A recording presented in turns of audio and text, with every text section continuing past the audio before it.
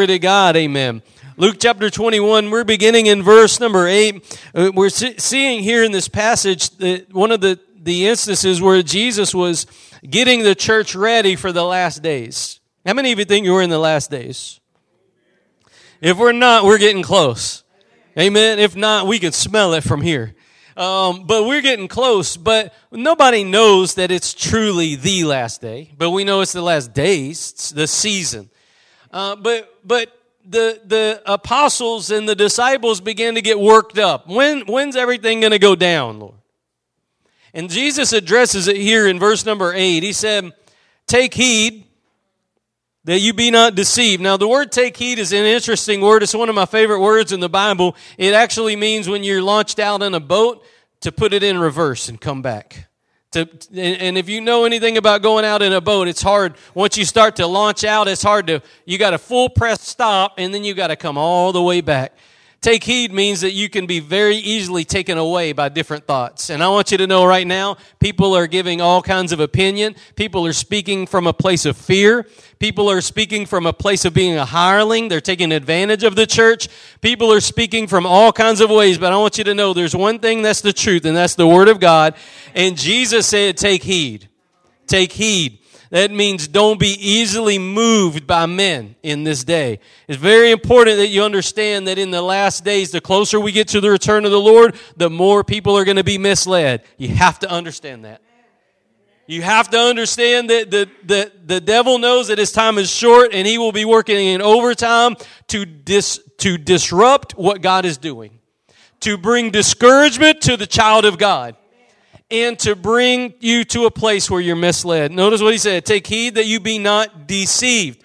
Many shall come in my name, saying, I am Christ." The word Christ means anointed. How many people do you know said, "I'm anointed. I am the anointed man of God"? He said, "Many will come in his name, saying, I am Christ. And the time draws near. Go ye not therefore after them. But when you shall hear of wars and commotions, be not terrified. For these things must first come to pass, but the end is not by and by." Can I tell you something? War is scary. War is deadly. And the reality is that people don't like their world to be torn up. The reality is we don't like things to be changed. We don't like the unknown. We like to know that we've got food in the pantry. We like to know we've got gas in the gas tank. We like to know that our doctor said we're going to live another 70 years. But the reality is that food could be spoiled. They could poke a hole in your gas tank and you could die of a heart attack in one instant. We like that safety net. We like that protection. But I want you to know that if your safety net is something that is materialistic, if your safety net is something that is worldly, if your safety net is something that is made of this earth, it is temporal, it won't last, and there's coming a day that it will fail you. Everything of this world will go away one day.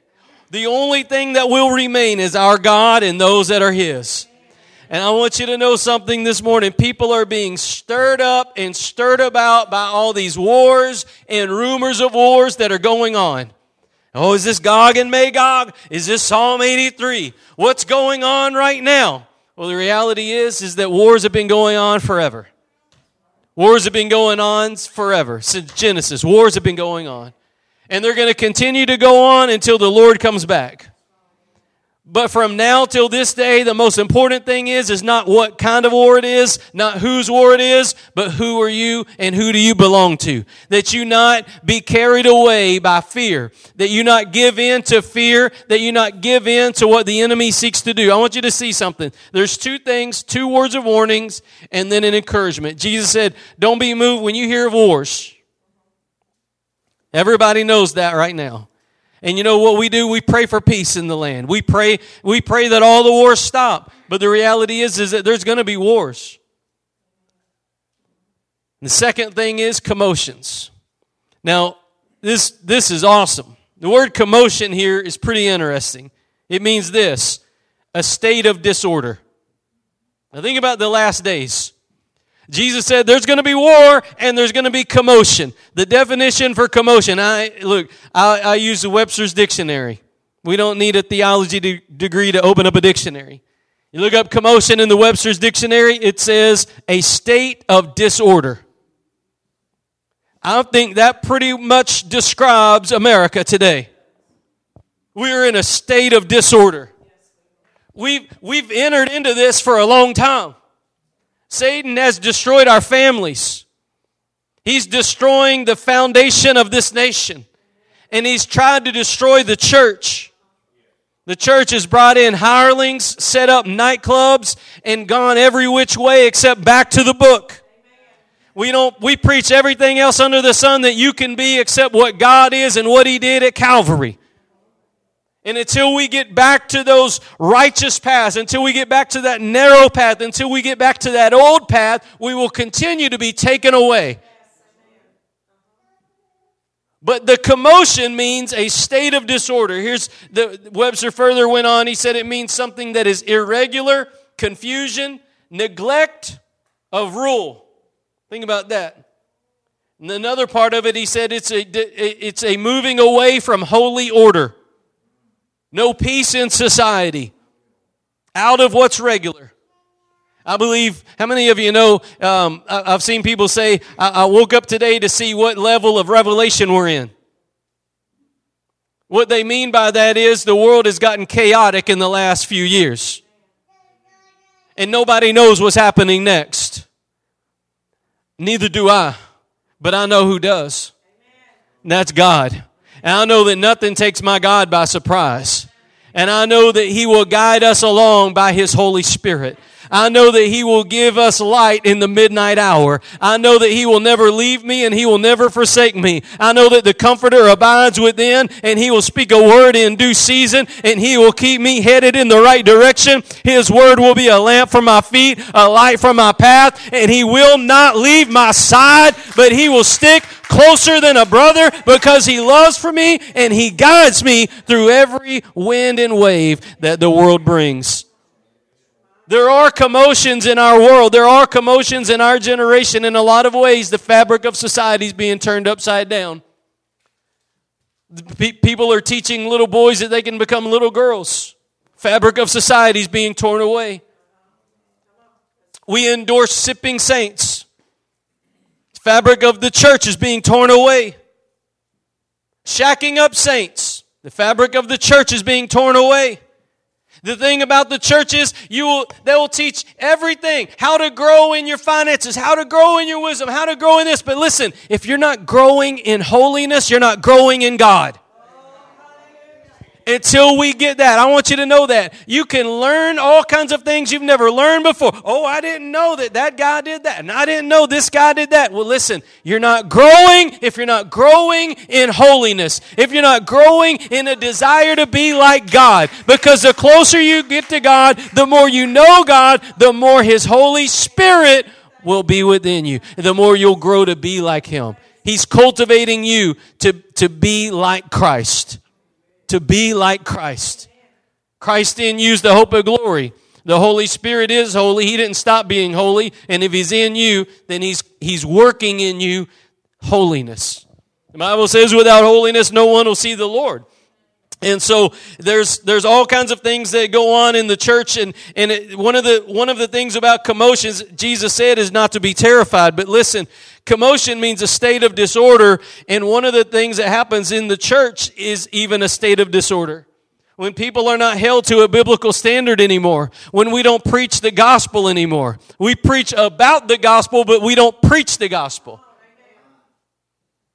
Now, I've heard so many times people say, sow a seed into our ministry so we can preach the gospel. Sow a seed in our ministry so we can preach the gospel. I follow their ministries, and I never heard one time them talk about the death, burial, and resurrection of God incarnate. I never heard them talk one time about unless you're born again, you will go to hell. I never heard them say one time about the necessity of the Holy Ghost to live a holy life in an unholy world.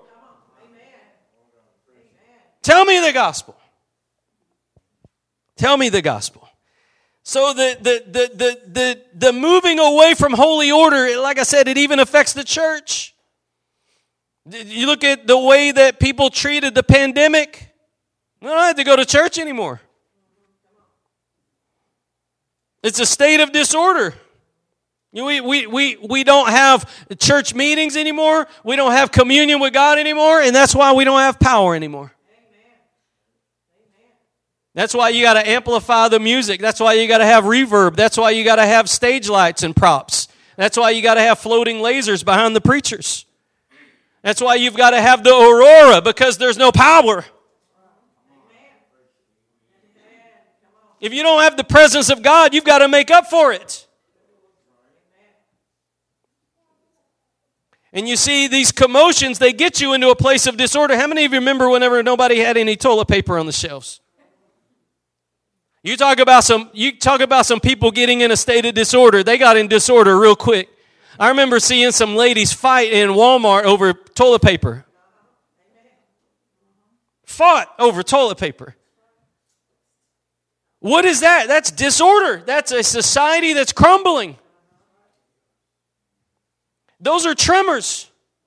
Jesus said that these things are going to be like birth pains. They're going to increase in frequency and in magnitude. And anybody that's given birth, you can testify. Those things, they increase in magnitude and in frequency. And the things that are going on in our society are going to do the very same thing. And what does Jesus say after that? After these commotions, what's he say? Be not terrified. How are you going to be not terrified when there's no toilet paper on the shelf?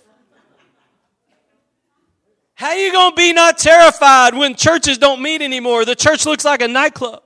I can't tell you how many times I'll get an email from somebody and they'll say, I'm so thankful that you talk about that because our church turned into a nightclub and I can't stand it.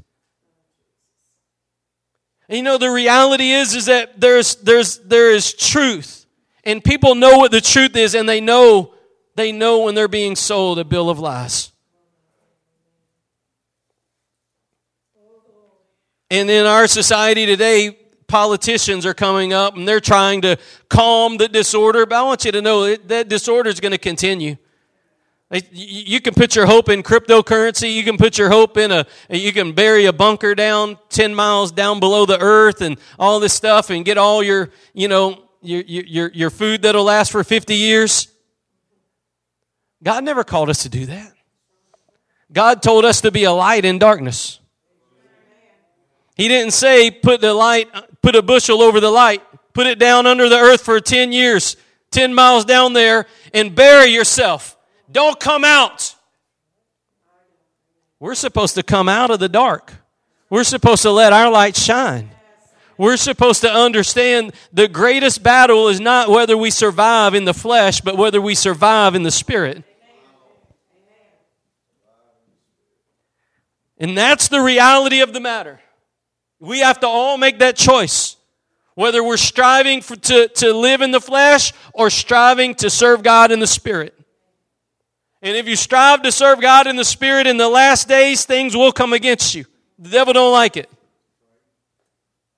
I mean, this past Friday night when we were out witnessing. In one moment, we prayed with a guy that never heard about Jesus before, never heard Jesus, never heard the gospel, never heard anything about God. We prayed with the guy first time. 2 minutes later, guy almost hits us with a truck, cussing us out. The devil don't like what God's doing. And I'm telling you, in the last days, the devil is going to roar. He's going to stomp his feet. He's going to huff and he's going to puff. But I want you to know something. He can't touch a child of God. There's a bloodline that the devil cannot cross. And if you'll get right with God, you'll be protected from everything that comes against you. No weapon that is formed against you shall prosper in the name of Jesus Christ. Greater is he that's in us than he that's in the world. Let them talk. Let them be worried. Let the commotions rage. But Jesus said, don't be terrified. Well, I want to tell you something about being terrified. There's two things I want to tell you about being terrified. Number one, The only way that you cannot be terrified when you look out and everything's chaotic and everything's, look, and a lot of times the enemy works under the surface and he knows when to attack. He knows when you're not prayed up. He knows when you're discouraged. He knows when you've got a little bit of doubt, and he'll spring those attacks in those weak moments. He knows what he's doing. He's been around a while. But as Paul said, we know him, we know his tricks. And greater is our God. Amen. But we've got to put on the armor of God and stand against his attacks. Amen. Peter said, resist him. Resist him and he'll flee. A lot of times people don't resist the devil though. But here's what I want you to see about being terrified. There's only one way you cannot be terrified. Listen to this. The Bible says in 1 John chapter 4, verse 19, perfect love cast out all fear. I don't know what the fear is. Fear of being left alone, fear of bad health, fear of sickness, fear of financial ruin, fear of cryptocurrency, fear of dollar bill, fear of interest rate, gas, fear of job loss, fear. But my Bible tells me perfect love cast out all fear. Where does perfect love come from? Jesus. John 3:16, the most famous American verse. God so what? Loved.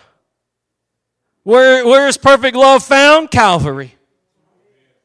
What did God? God so loved us so much what? He gave. He gave his only begotten Son.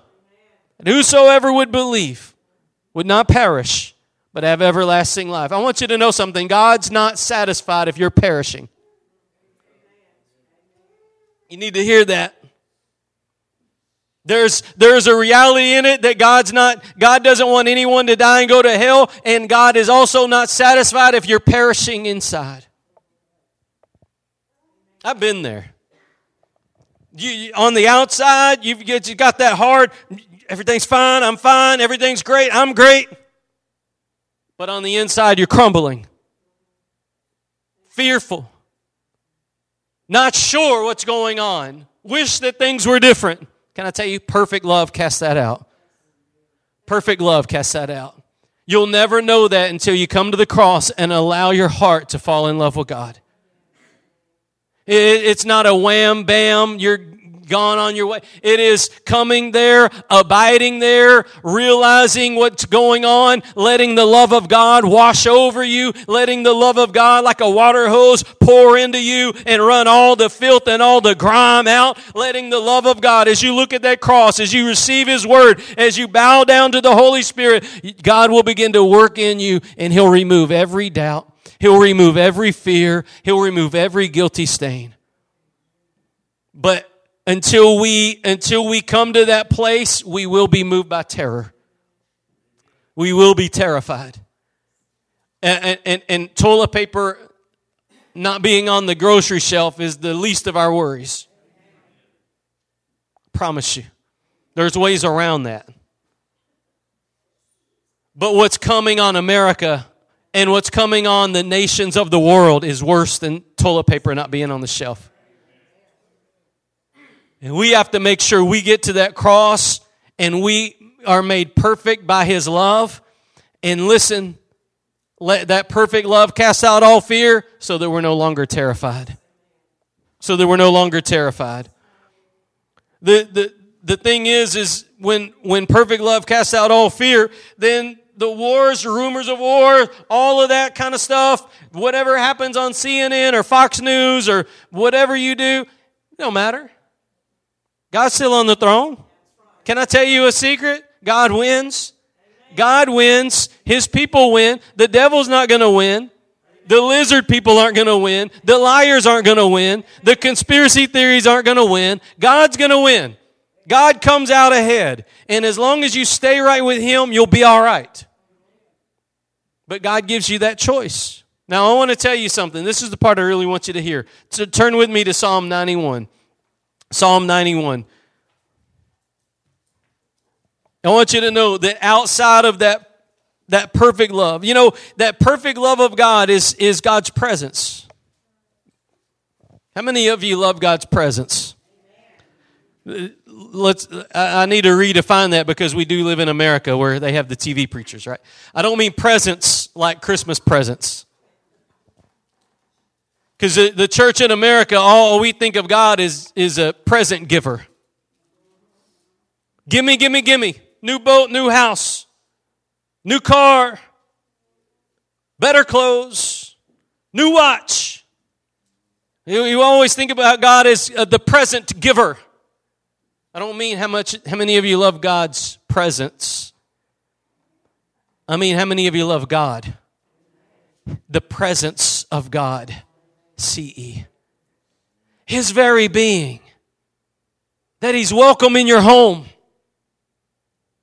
That when the TV's on, God's presence is there.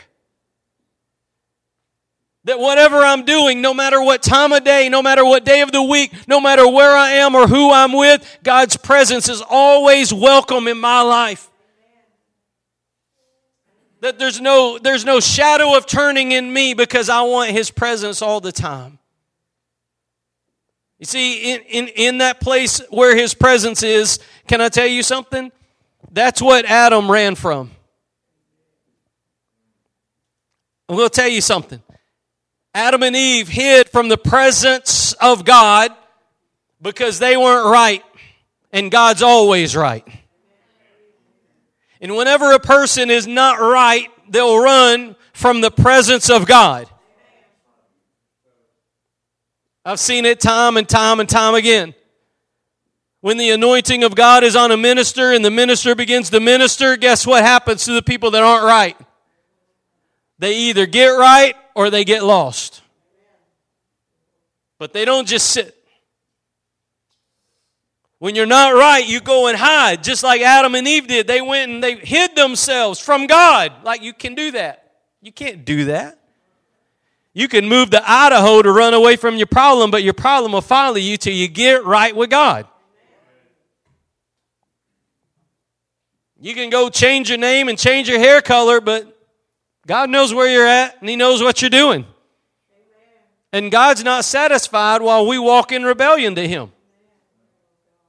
God's not satisfied while your family walks in rebellion to Him. And God will be after them. Because God loves us. God loves us. What I wanted to say, though, is that presence of God, outside that presence of God, that perfect love, outside of that, people live in fear, they live in panic, they get greedy, they get selfish. See, when you're not made perfect by the love of God, then you begin to take on and reflect the world. But there's one safe place for you. Mary found it.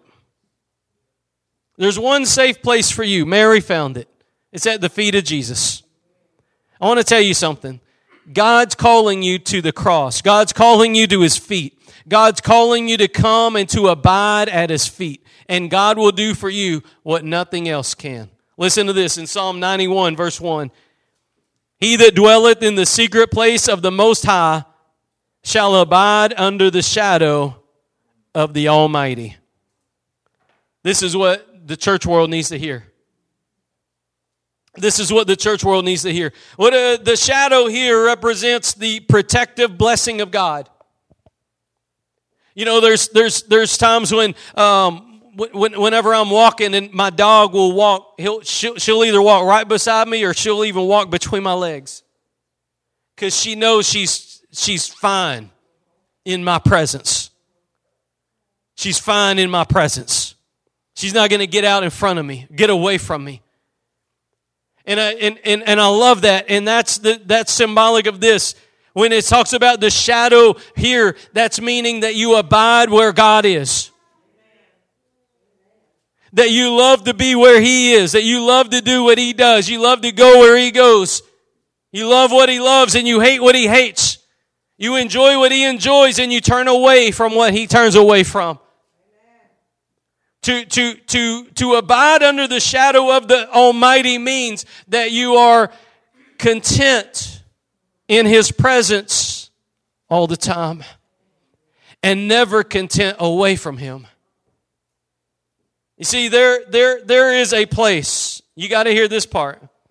There is a place, there is one place, there is a place where the effect of the environment is limited. There's one place where the effect of the environment is limited.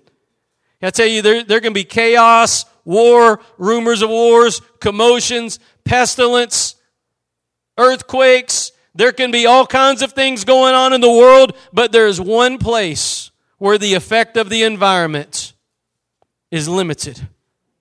It's in the shadow of the Almighty. If you'll learn this, no matter what goes on in our world, you'll be okay. The psalmist here says that he dwells in the secret place. That means that it's not a casual thing, number one, and it's not a once a month thing, number two. It's not a go to church every now and then and get your spiritual fix in. To dwell in the secret place means that you purpose in your heart to never leave God.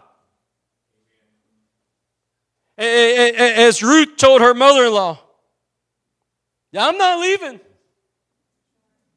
She said, go back home. She said, no. I'm going where your people will be my people. Your God's going to be my God. I'm not leaving. You take 2 steps, I'll take 2. You sit down, I'm sitting down. And see, that goes past going to church on Sunday. That goes way beyond casual church attendance.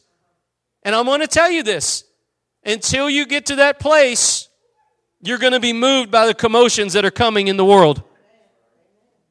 You're going to be moved by the things that go on in life. But there is a place where you'll find yourself unmovable. There's a place where you'll find protection from God. There's a place where you'll find that the heat of the world can't touch you. Just like Shadrach, Meshach, and Abednego, they got put in that fiery furnace, but there was a shadow on them. There was a 4th man in the fire. They were abiding in the shadow of the Almighty. Even though they were in a fire, the shadow of God was greater than the fire of man. And no matter how much and how intense and how hateful the world is, the shadow of the Almighty will protect His children. And I don't know how intense the battle is in your life, but I'm telling you, if you'll come back to God, if you'll abide in His presence, if you'll get under the shadow of the Almighty, He will protect you, He will guide you, He will nurture you, He will help you, He will strengthen you, He will equip you, and no matter how hot the world brings the heat, God will cool you. The shadow represents the nurturing effect of God. It represents the closeness that you have to God. And it's so powerful to understand this. It's so powerful to understand. People run from the presence of God because the presence of God, listen, in order for you to abide, in order for you to dwell in the secret place, guess what? You can't dwell in the world. You can't dwell in 2 places. You can't serve 2 masters. It's like a fork in the road. If you just stay straight when there's a fork in the road, guess what? You're going to have to call the insurance company. And the fork in the road is your choice. God gives you the choice. He doesn't force you to choose. He gives you the choice. If you want to take the hard way and you want to live the way of the world and you want to try to make it on your own, God will let you. He said, I set before you life and death, blessing and curses. Choose life. He even tells you which side of the fork to take. It's like if you're lost and you take directions from some old guy. Which way? Well, when you come to the fork in the road, go right.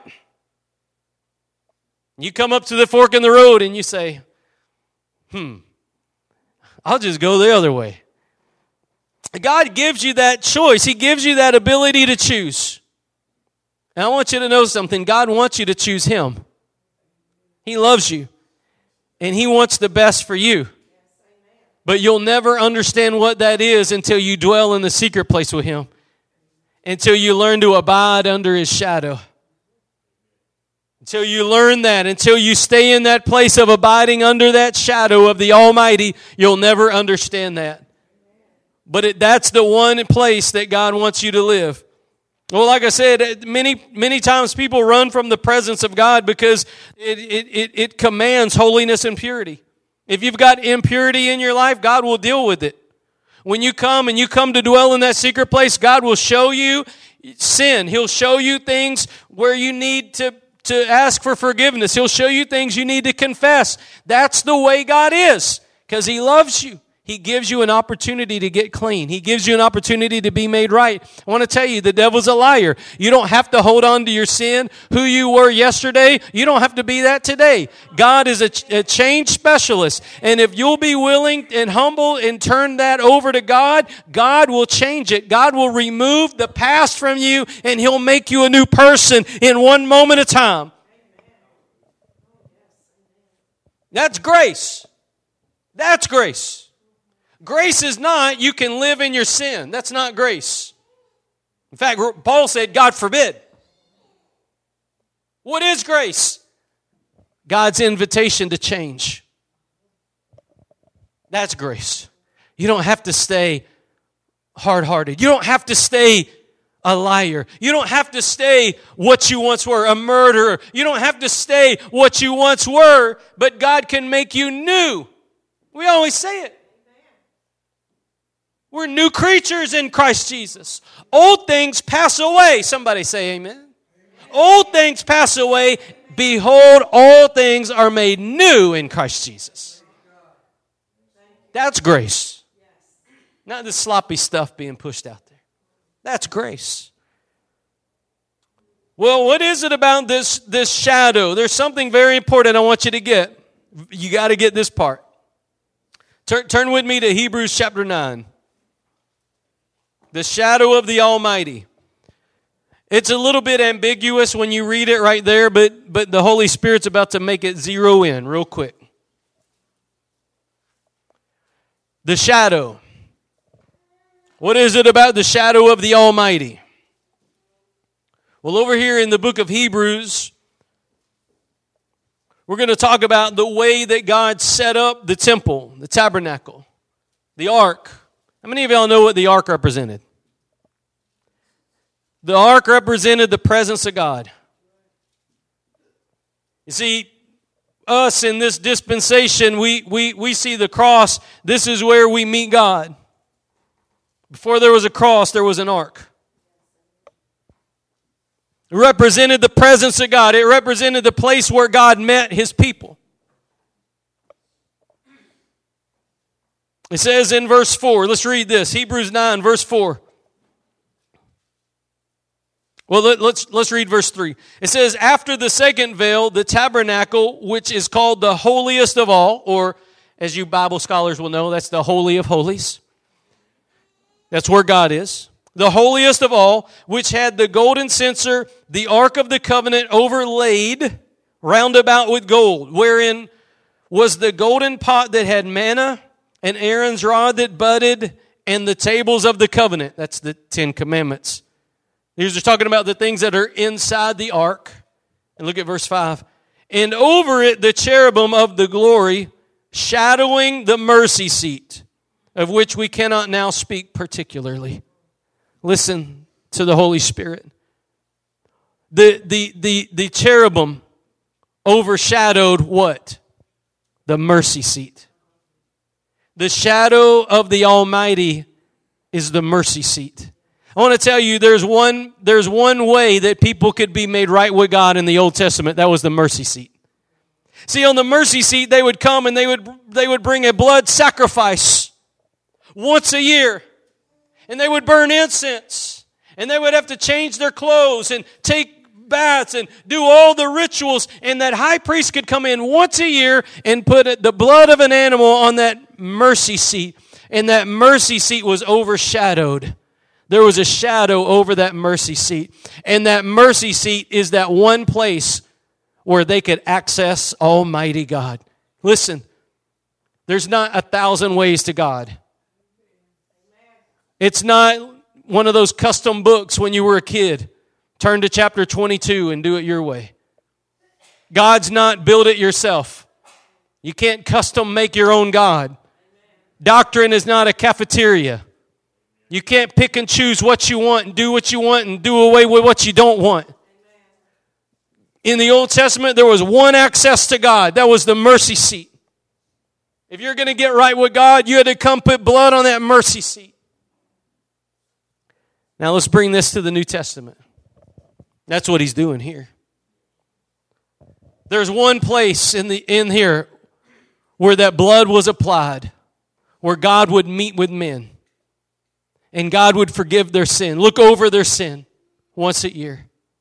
Can I tell you something? Jesus is that shadow. Jesus is the shadow that those cherubim overlooked. And that blood applies to that mercy seat, that one place where you can access God. It's not because you try hard enough, and it's not because you smile big enough, and it's not because you wear the right clothes or you said the magic words. It's because Jesus is the shadow, and He put His blood on that mercy seat, and that is the one and only place God will receive you. You want to be received by God? You come to that mercy seat. What's the mercy seat, Pastor? The cross. The cross is the mercy seat today. Your access to God is your faith in what Christ did at Calvary. There's no other way to God. Can I tell you something? Why is the church in America not preaching the message of the cross anymore? We tell people how to be better people. But I'm telling you, there's one way to God. And it's not through being a better person. It's through being a new person. It's through being changed. That yourself dies with your sin. Romans 6, you get baptized. That means you get buried in the baptism of Christ's death. Releasing who you are. Receiving who He is. As Christ came out of that grave and as the child of God comes out of that water, you come up a new person. No longer who you were. Christ came out of that tomb entirely different than the way He went in. He went in covered by blood, spit, had His beard plucked out, but He came out victorious over death, hell, and the grave, never to die again, ready to be received in glory, exalted by every angel, bowed down and adored from now until eternity ends. That's who our God is. I want you to know God will change you the same way. But you've got to come that one way. That's through the cross. The one and only way that you can be changed is the one thing that people don't preach anymore. I mean, we've taken down the cross off of our platforms. We don't preach the word anymore. We preach moral stories now. We've made the church a nightclub instead of a place where people can come and get right with God. And we wonder why society's collapsing. Can I tell you what Peter said? Peter said, judgment starts with the house of God. Until we get it right, we can't expect the world to get it right. We've got to say, you know what? There is only one way. There is a way, but there's only one way, and that's that cross. God can do all He needs to do for you when you come to that cross. All that you need done in you, God can do at that mercy seat. That's the one place God will do, and He will do it. And He's a good shepherd. He knows what He's doing. He's the potter. You're the clay. And if you'll come and humble yourself at that cross, that potter will take you and He'll make something beautiful out of your life. He'll glorify Himself through you. But today, we got hirelings in the church. Talked about this. We got hirelings in the church. Let me close with this in Hebrews. I'm sorry, we're in Hebrews. Job 7, verse 2. Job 7, verse 2. This is pretty eye-opening. You know, God's awesome. You see, we have in the church in America, we have gone away from the message of the cross. And you have to ask yourself why. Because you have to surrender. It's not joyful. But until we come to the realization that God chose the cross, He said that to the world it's foolishness. To the world it's foolish. But to us which are saved, it is the power of God. To the world, that cross is foolish. They mocked Him. Why? You get yourself off that cross. If you are who you say you are, call down those angels. Can I tell you something? He wasn't going to call down one angel because He was buying you. He was buying you. He let every drop of blood come out of His body to buy you. That was the cost for your soul. That was the cost for my soul. I sinned against God. You sinned against God. And the cost to make us right with holy, holy, holy God Almighty was the blood of Emmanuel, God with us. Every drop of blood was paying the debt of our sin, making us right with Him. Now you ask yourself, why is it that we in America, we don't preach the cross anymore? Maybe it's because the enemy don't want people to get right with God.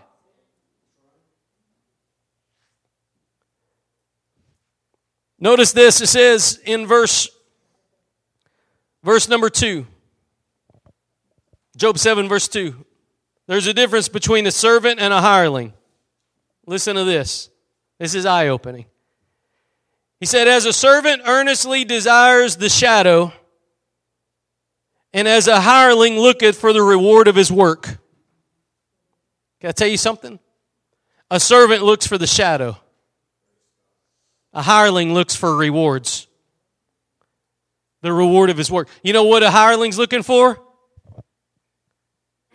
Put something in this thing. This thing's getting a little thin. A hireling's looking to pad that thing right there. That's why sometimes I praise God. We don't take up offering here. But you know what? I've been in church services where the offering part was longer than any other part of the service.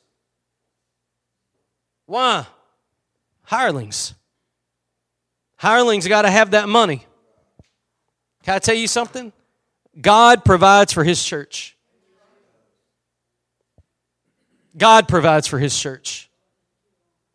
George Mueller was one of the greatest Christians of all time. He never asked one man for $1.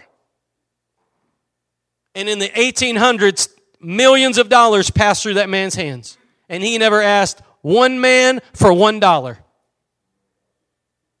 How'd he do it? He did it. He wasn't a hireling. God did it. Can I tell you something? A servant will seek for the shadow. A hireling will seek for the reward for payday. You want to know the problem? Is because we in America, we're not telling people to come unto the shadow. We're not telling people to come where those angels covered that mercy seat. That's the cross. We're not leading them to the cross. We're not leading them to the shadow. We're leading them so that we can get our wallets lined.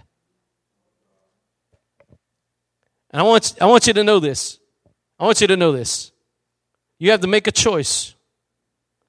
You have to make a choice. You want to come and get right under the shadow of God? That's Calvary. You want to come to the cross? God will meet you there. God will do what He needs to do in you. Don't say, I'm all right. That's the worst thing you can say. You don't know. The Bible says your heart will lie to you. Your heart is deceitfully wicked. Your heart will lie. I'm fine. Ask God if you're fine. At least do that. Before you reject God, before you turn God away, at least stop and say, God, am I right? Do I need you to do something in me, God? And let the Holy Spirit speak. He's not deaf. He's not dumb, and He's not mute. His arm's not short. He still works in our generation if we would just simply submit and humble ourselves before Him. God would do what we need done. This morning, I want you to know there's a world out there that is terrified by the commotions. And there's a church world that is moved by hirelings. But in between that, in between the hireling and in between the commotion, there's the bride of Christ that is abiding under the shadow of the Almighty. And in that place, perfect love is casting out all fear. God is making all things new. God is that fourth man in the fire. In that secret place, God's called the church to live and to abide in that secret place today. I want you to know God's inviting you to that secret place, to dwell in that secret place. The shadow is protection from the heat. This morning, if you need God's hand upon your life, come to the cross. Come to the cross.